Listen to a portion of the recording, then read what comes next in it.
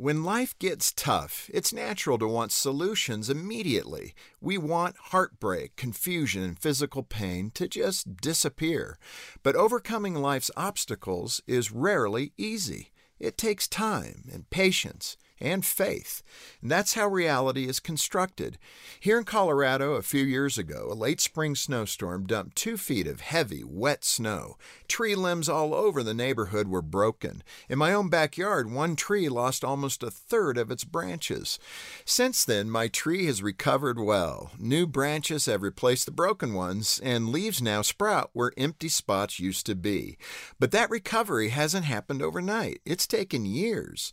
Our own healing is just like that. When a storm hits and we suffer, healing doesn't come to us all at once. It comes slowly, little by little.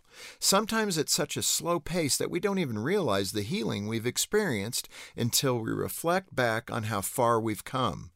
When circumstances seem hopeless, lean on your faith and the support of your family and friends. Take in their goodness, their strength, and their love for you.